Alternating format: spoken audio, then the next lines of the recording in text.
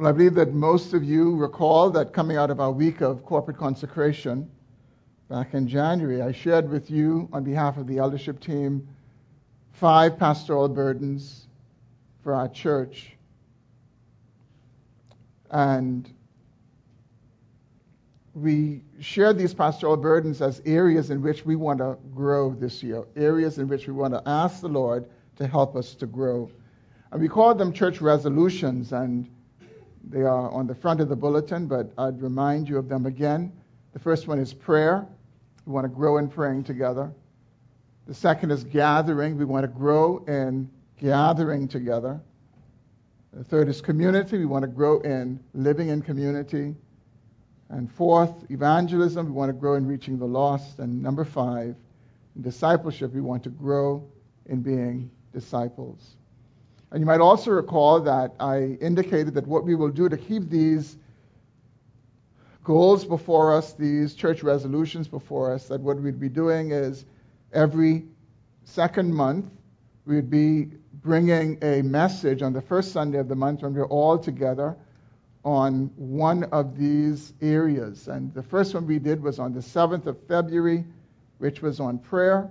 And so this morning, I want to take some time and talk with you about the value of gathering and our desire to grow as the people of God who gather in this local church. Now, just to be clear from the very outset, the concern this morning is that we as a local church need to grow in living out the value of regularly and consistently gathering with brothers and sisters as we're doing this morning, as we will do tomorrow night when we gather for corporate prayer, and as we will do on Wednesday when we gather in care groups. And from the outset, I want to say that I would be remiss if I did not say that there are many of you who hold this value of gathering highly, and you do it well, and you are examples to follow. And I commend you for that, and may that only increase. But on the other hand, there would be those of us who have not yet embraced this value of gathering. For some of us, it remains optional, and our participation and our attendance is not as consistent as it can be, and indeed as it should be. And the result is that when we do not gather together, what happens is we personally suffer spiritually, but also the church suffers, because there is a dynamic that God has built into the local church that is to happen when we gather together. And I believe this morning that even as I introduce this message, in our heart of hearts, we all know where we stand. We all know whether this is a value we hold, and we also are aware if it is a value that we do not hold. So I pray that we would all posture our hearts as we need to hear God's word this morning. So with that introduction, would you turn with me to the book of Hebrews, chapter 10. And this morning our attention will be directed to verses 19 through 25. Hebrews 10. We begin at verse 19. Therefore, brothers, since we have confidence to enter the holy places by the blood of Jesus, by the new and living way that he opened for us through the curtain, that is, through his flesh, and since we have a great priest over the house of God, let us draw near with a true heart and full assurance of faith, with our hearts sprinkled clean from an evil conscience, and our bodies washed with pure water. Let us hold fast the confession of our hope without wavering, for he who promised is faithful. And let us consider how to stir up one another to love and good works, not neglecting to meet together, as is the habit of some, but encouraging one another, and all the more as you see the day drawing near. Let's pray together. Father, we thank you this morning for the privilege we have to gather in this place. We thank you, Lord, for the ways you have already met us as we lifted our voices in song, as we came to the Lord's table. And Father, we ask that you will continue to meet us as we sit under the preaching of your word. Lord, we desire to grow as a church in gathering together as the people of God. And Lord, we know that you're the only one who can bring lasting change and growth in this area. And so this morning, Lord, I pray that you would use your word to build your church in this area. Lord, use your word to encourage us, those of us who hold this value, to continue to hold this value. And even where we might grow, to grow. And Father, I pray for those who are aware that the value of gathering is not a priority. And I do pray, Lord, that this would be more than an awareness this morning, but you would bring each one to a place of conviction, and then, Lord, enable them to have lasting change. And Father, I pray especially for those who need to grow but don't see the need to grow. Would you open eyes and would you bring conviction? And then, Lord, would you bring change? And Lord, do it for your glory and do it for the good of this local church. Would you speak to us now as we sit under your word? We pray these things in Jesus' name. Amen. Well, here's my goal for this morning's message. I pray that we would all see and embrace the truth that regularly gathering with fellow believers is an essential part of the Christian life. Regularly gathering with fellow believers is an essential part of the Christian life. It's not an optional part, but it is an essential part. It is normal to do so. And it is subnormal not to do so. But the truth is, many times we can draw comfort when there are many people who go in a certain direction. And I think we would all agree that there seems to be a trend in the culture just because of entertainment and distractions, and even some who would choose to participate in sitting at home and viewing a church service and believe that that is a viable substitute for what we're doing here this morning. It is so easy when there's a trend in that direction to believe that that is okay. But brothers and sisters, that is subnormal. That is not what God has called us to. And so this passage that we have come to this morning is found in the book of Hebrews. And the book of Hebrews has a central focus on the person and the work of Jesus Christ. It has a focus on the great salvation that Jesus has purchased for his people through the shedding of his blood. And the author of the Hebrews reminds us that through the shed blood of Jesus Christ, Jesus purchased a better covenant established on better promises. And what we see throughout the book is that the author compares and he contrasts the old covenant with the new covenant. He contrasts the old covenant over which Moses was mediator and the new covenant over which Christ is the mediator. And he continues to do this in chapter 10, where our text is found. He begins in chapter 10 by continuing this comparison between the old and the new covenants and how the new covenant is superior to the old covenant. And the author, in light of that, calls us to respond in three very specific ways. We find those ways in verses 19 through 25, which we just read. And when we consider the exhortations, or these calls from the author of Hebrews, we notice that they really are collective calls. They are corporate calls. He encourages the people of God, as he encourages himself, to respond to this better covenant that we have in some particular ways. And I believe you will see this morning that these exhortations, these three exhortations that he gives us, are best understood in the context of the gathered church. They're best understood in the context of the gathered church as we are this morning. And these three encouragements that we find in verses 19 through 25 are really spiritual privileges that are available to God's people when they gather together to worship God in Jesus' name.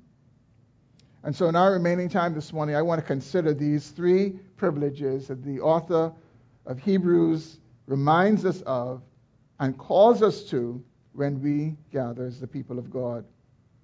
First of all, when we gather as God's people, we have the privilege and the opportunity to draw near to God.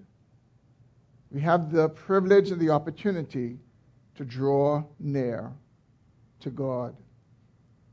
And that is not to say that we do not or we cannot draw near to God on our own, as in private devotions, when we are by ourselves and we pray to God or we sing to God. It's not to say that we aren't able to draw near to God in a personal way. We can and we should do so.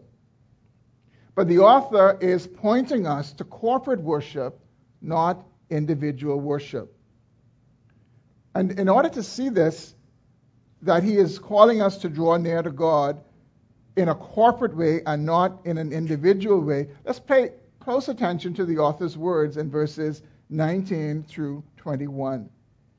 Notice, first of all, he begins with this word, therefore, so he clues us into something. He clues us into the fact that he's making a conclusion on what he wrote earlier.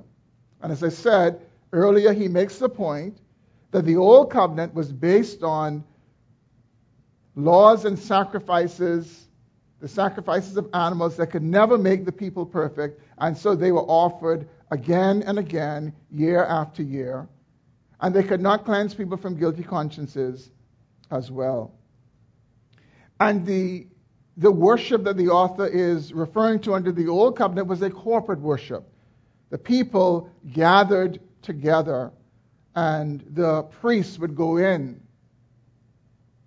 to the holy places, and he would take blood, and he would offer that blood on behalf of himself and on behalf of the people.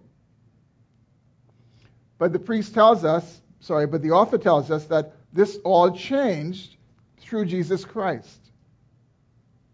Through Jesus Christ, a new covenant was inaugurated, and that's what the author is concluding in verse 19 when he says, therefore, brothers, since we have confidence to enter the holy places by the blood of Jesus, by the new and living way that he opened for us through the curtain, that is, through his flesh, and since we have a great high priest over the house of God. This is the basis for the privileges that we have as we worship God as New Covenant believers.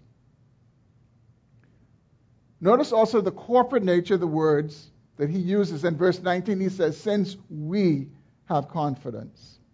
And then in verse 20, by the new and living way that he opened for us. Verse 21, since we have a great high priest over the house of God. So the author is addressing us collectively. He is calling us to draw near to God together. He says, let us draw near to God. And that is what we are able to do as the purchased people of God. God has saved us individually, but he puts us in a family. He joins us to brothers and sisters. And so corporate life is really the central part of the Christian life. The author is reminding us that we are assured of these new covenant benefits that are provided for us by Jesus Christ. So he tells us how we're able to come by the blood of Jesus, not on our own merits. He tells us we've been washed. We've been cleansed from sin. And on this basis, on the basis of these realities, we are able to draw near to God. And so we draw near to God as we sing together. We draw near to God as we pray together. We draw near to God as we sit under the preaching of His Word, as we're doing together. In verse 20, the author refers to what we do as a new and living way. He says, by a new and living way that He opened for us through the curtain. And we must not forget this. No longer do we have a system where only the priests can go into the holy places while the rest of the people remain on the outside of the tent or the temple and they aren't able to approach God. That thick curtain that separated the holy place, the most holy place, from the rest of the tent has been torn in two, from top to bottom, symbolizing that now the way into God's presence is open to God's people. Now we know that Scripture teaches us that that tabernacle that was in the earth represented the true tabernacle that really was in heaven. And so what the author of Hebrews is saying to us is that there is this spiritual access that we have as the people of God to enter into the presence of God based on what Jesus Christ has done. We have direct access to Him. And since this is a new and a living way, we should embrace it. I mean, think about what we have this morning under the new covenant, what we get to participate in under the new covenant,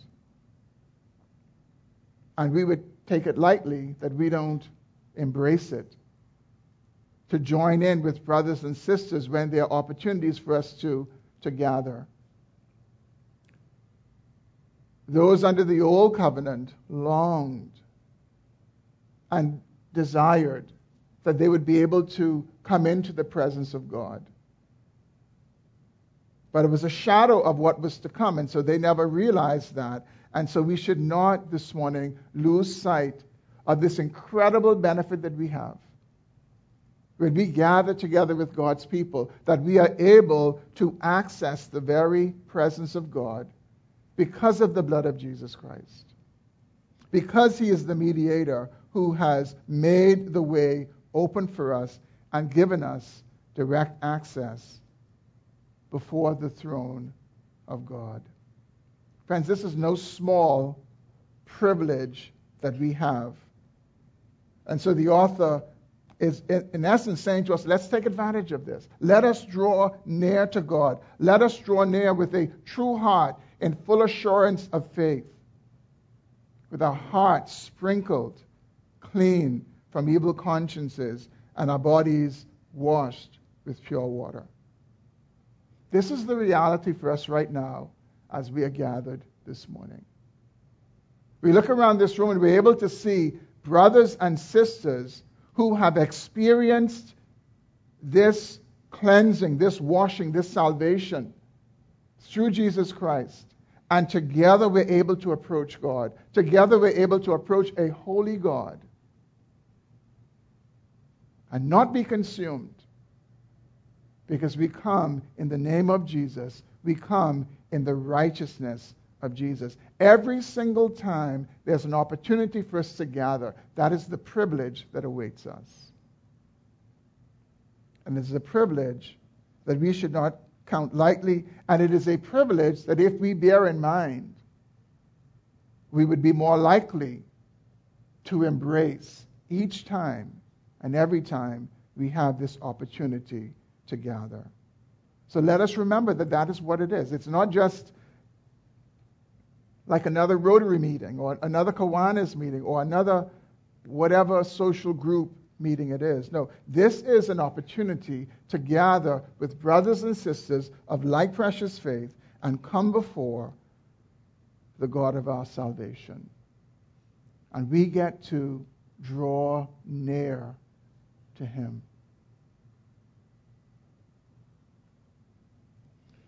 In addition to drawing near to God, when we gather with God's people, it is also an opportunity for us to strengthen our hope.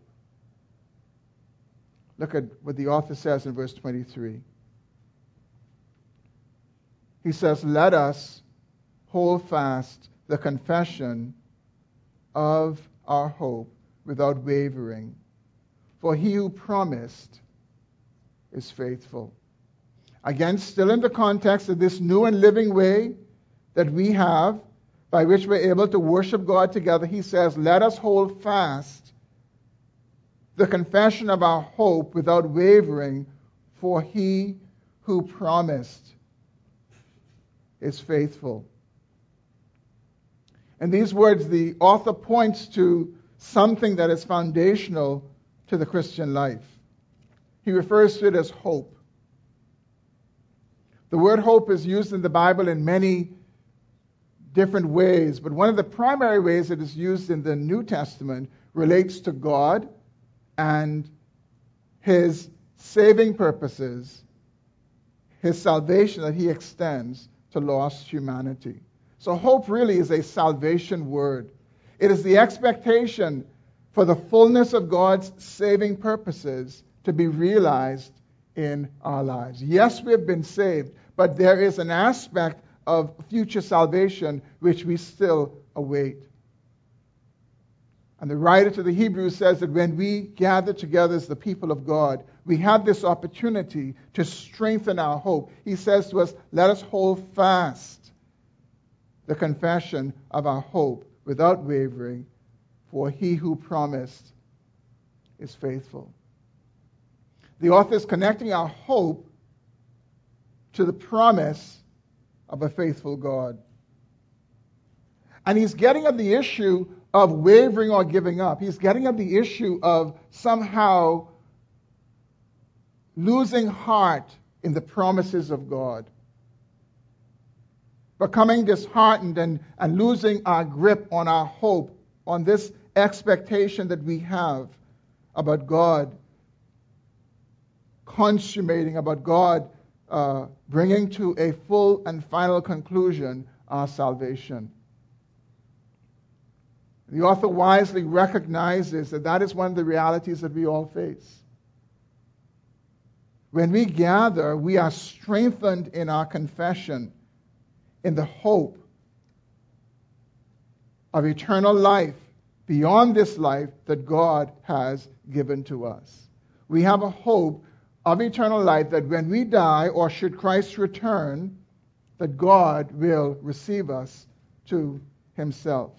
And the truth is, when we are left to ourselves and by ourselves, we tend to waver. We are bombarded by life and the circumstances of this life, and we lose heart and we can lose faith. But when we gather together with fellow believers and we pray about our hope in Christ and we sing about our hope in Christ and we hear God's word preached, we can draw strength, and our hope is actually strengthened.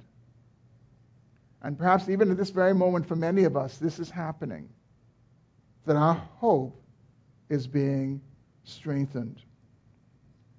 Our grip is tightening. Our resolve is growing as we are gathered here this morning. And I want to ask, even as we this morning came to the Lord's table, did you not find yourself strengthened? Strengthened in your heart as you came to the Lord's table, as you were reminded of what Christ has done for us on the cross? As you're reminded that though we are aware of our sinfulness, that we can have an assurance that we are accepted by God through Jesus Christ, That our finishing the race is really not dependent upon us, but it is dependent ultimately upon Him. And isn't your faith strengthened even as you look around and you see brothers and sisters who are still continuing on the journey, brothers and sisters who are gathering faithfully to sing and to hear God's word preached and to pray together? We draw strength from that. And the writer to the Hebrews recognizes that. And so he addresses this issue of us holding fast the confession of our hope without wavering. Because the one who promised is faithful. We get to renew our minds on the Word of God as we hear God's Word preached. You know, one of the biggest reasons that we do not gather, and we oftentimes are tempted to stay away from gatherings, whether it's a gathering like this morning, or prayer, or care group, and the biggest reasons is discouragement. We grow weary. We face trials and tribulations in this life. We meet with hard circumstances, and they drain us spiritually, and we lose hope. And we just don't desire to gather as we ought to. And I can tell you that there have been times over the years, and this would be the most consistent response that I've gotten. From time to time, I would follow up with various ones who we may not see at a gathering. And there are obviously those times when they are hindered in legitimate ways. But one of the regular responses that I get is, I just wasn't up to coming out. I was discouraged by this, or this wasn't working out, and I was really down about this or down about that. And so I decided not to come. I didn't want to be around people, I've heard. But you know what? And I always say this to them, that's the exact time that you need to come. The time when you don't want to come, the time when you feel that you want to be isolated, no, that's the time when you need to be in the presence of God with brothers and sisters, having your hope renewed. Being reminded that the one who promised is faithful. The one who promised cannot deny himself, and he will hold true to every single promise that he has made. And I think there are many of us who have lived long enough and served God long enough to know that this is one of the strategic ways in which the enemy keeps us away from the contexts in which we can grow, in the context in which we can be strengthened. And so we need to embrace it. A very good case study for what we're talking about this morning is Psalm 73. When you read Psalm 73, it's about Asaph. And Asaph is giving his testimony about what happened to him. How he had this skewed view of life. How he was envious at the arrogant when he saw the prosperity of the wicked. And he thought that the wicked had everything going for them. He saw the righteous suffering and the wicked prospering. But as you read that psalm, Asaph comes to a transition when he says, but it was when I went into the sanctuary of God, that's when I saw. It was when I went into the house of God, I was able to see clearly. I saw them as they really were, not as I thought that they were. And brothers and sisters, I think the same is true for us. That many times, and I can testify to it with what Asaph has said, many of you can testify to it, where you have come on a morning like this morning and your heart was distracted and perhaps discouraged. And maybe an interaction with a brother or a sister, maybe a song that we sang, maybe a scripture that was read, or maybe the message itself gives us a new perspective. And we wonder, how could I have been seeing things in that way, which is so wrong? And what happens is our hope is renewed, and we get a firmer grip on the hope that God has given to us. Brothers and sisters, this is one of the privileges that we have when we gather together. We have the privilege of having our hope strengthened. And so the author says to us in verse 23, let us hold fast the confession of our hope without wavering. And the reason we can do that is he who promised is faithful. And then third and finally, in this passage, we see that when we gather together as God's people, we have an opportunity to encourage one another. In verse 24, the author writes, and let us consider how to stir up one another to love and good works. And then in 25, not neglecting to meet together, as is the habit of some, but encouraging one another, and all the more as you see the day drawing near.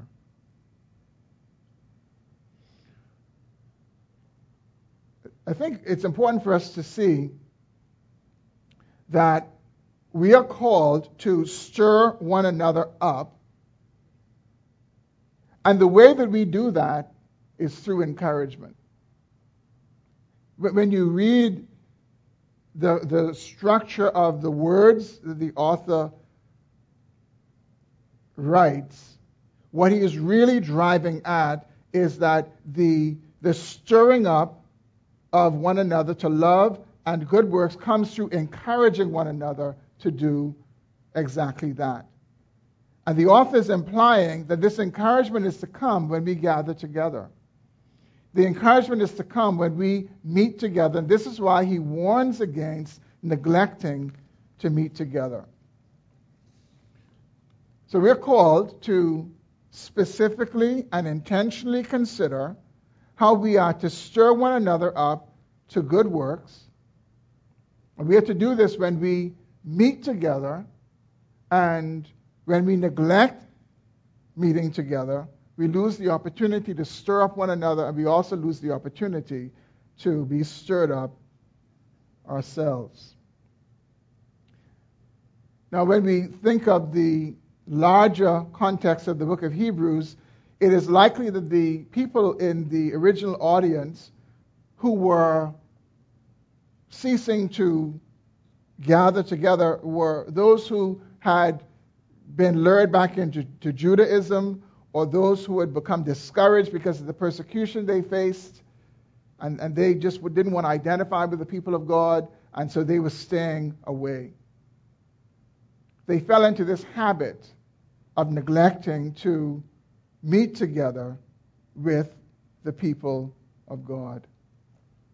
And again, while I will acknowledge that there are definitely times when we have reasons, legitimate reasons, that we aren't able to meet together, I think the larger reason, though it may come from discouragement, the larger reason is that we don't see the value of gathering together. We don't see it as we ought to see it. For many, it becomes an optional thing. And so I believe that when we lay a hold of what becomes possible when we gather together, when we see that we are actually in this context where we can be stirred up to love and good works, we can stir one another up to love and good works, then we are more likely to embrace this. Now, I'm sure that the question must be in some of your minds whether it's okay from time to time not to, to miss a gathering. I'm sure that question arises in many minds this morning. I think we all are okay with the idea that there are times when we are providentially hindered. Circumstances come up and we just aren't able to gather. With work commitments or family commitments or health issues, we just aren't able to do so. But what about, I attend a lot. I attend almost every time we have a gathering. What about an occasional casual day, kind of like what you have at work sometimes, a casual day off? You don't have to say, but the reason is you just have a casual day off. Well, here's what I would say. I would caution us. I would caution us from the point of view that those who make a habit of neglecting to meet together began with one day. They didn't begin with 20 or 30 years, just began with one day. It began at some point, and then it leads to something else. I was reminded this morning as I greeted Pastor Blundell and his family, and being aware that this was the message this morning, I was just reminded of the wonderful example that they're exhibiting for us this morning as a church, to be on vacation, but to find themselves with God's people. You see, it's so easy to say, well, we're on vacation, so we could just enjoy the vacation. We are always in church, and I'm sure as a pastor and the pastor's family, they're always in church.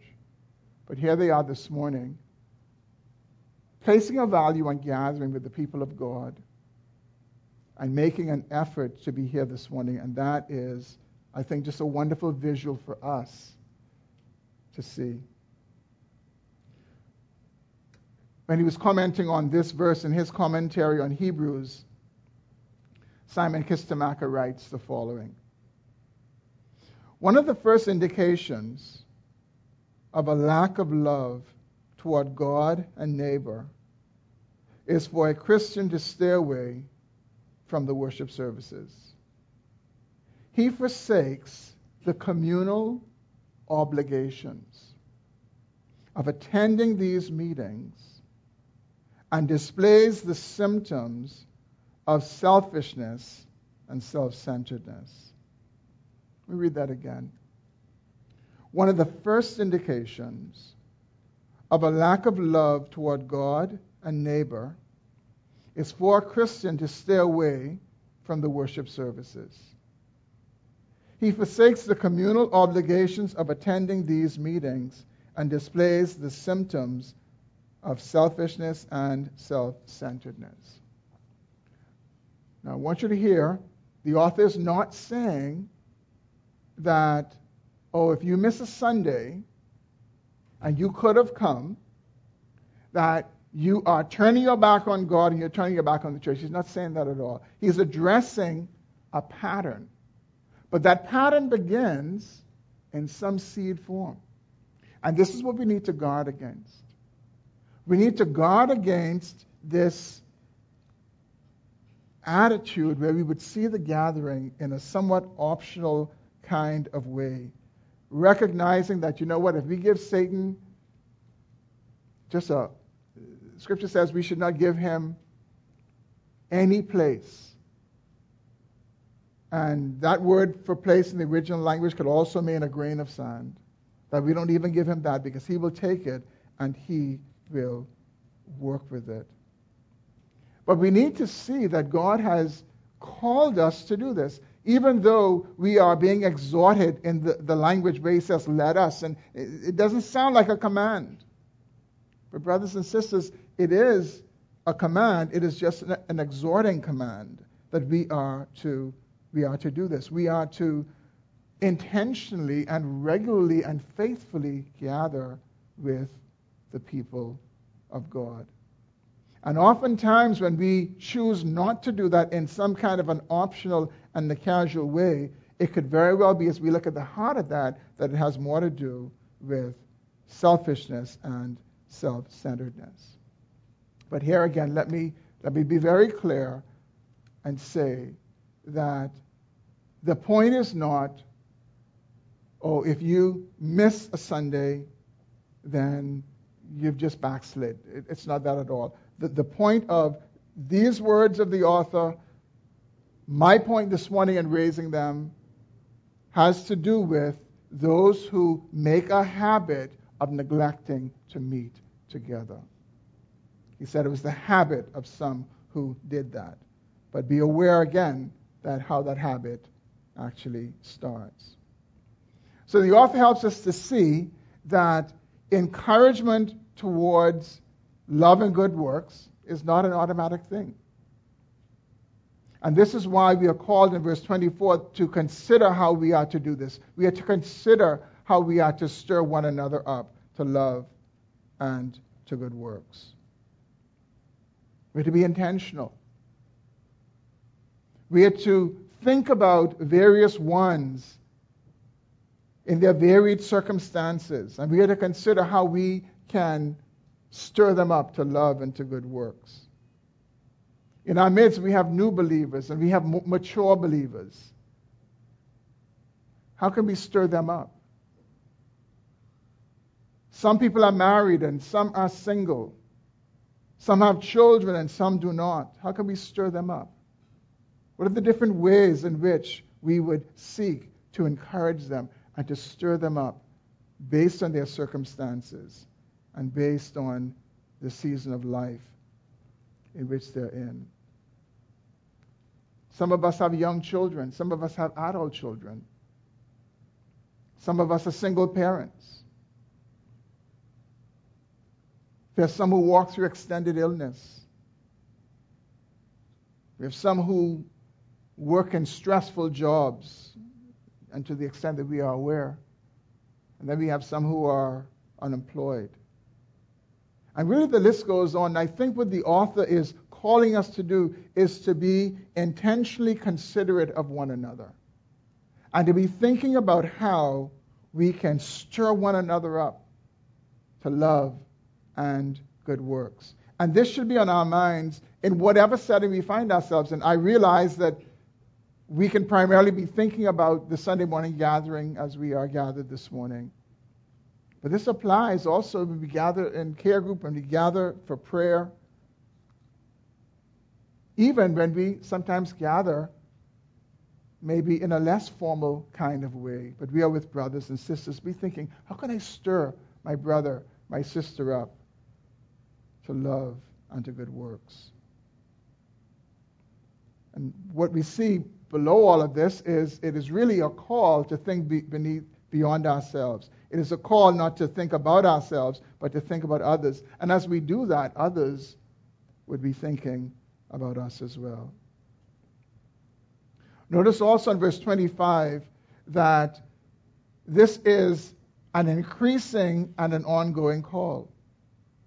He says that we are to do this, we are to encourage one another, all the more as we see the day drawing near. This is to be ongoing, it is to be increasing as the day of the Lord draws near. The day when Jesus will return in power and glory to judge the world and to usher in a new heaven and a new earth in which dwells righteousness. So a key aspect of our gathering, when we come together, is to remind ourselves, you know what, there's a coming day when the Lord will return. And this world as we know it and life as we live it is not permanent. It's not going to be forever. That coming day is the day that we need to be fixing our eyes on, we need to be preparing our hearts for, and we need to be encouraging one another to grow in serving the Lord, stirring one another up to love and to good works.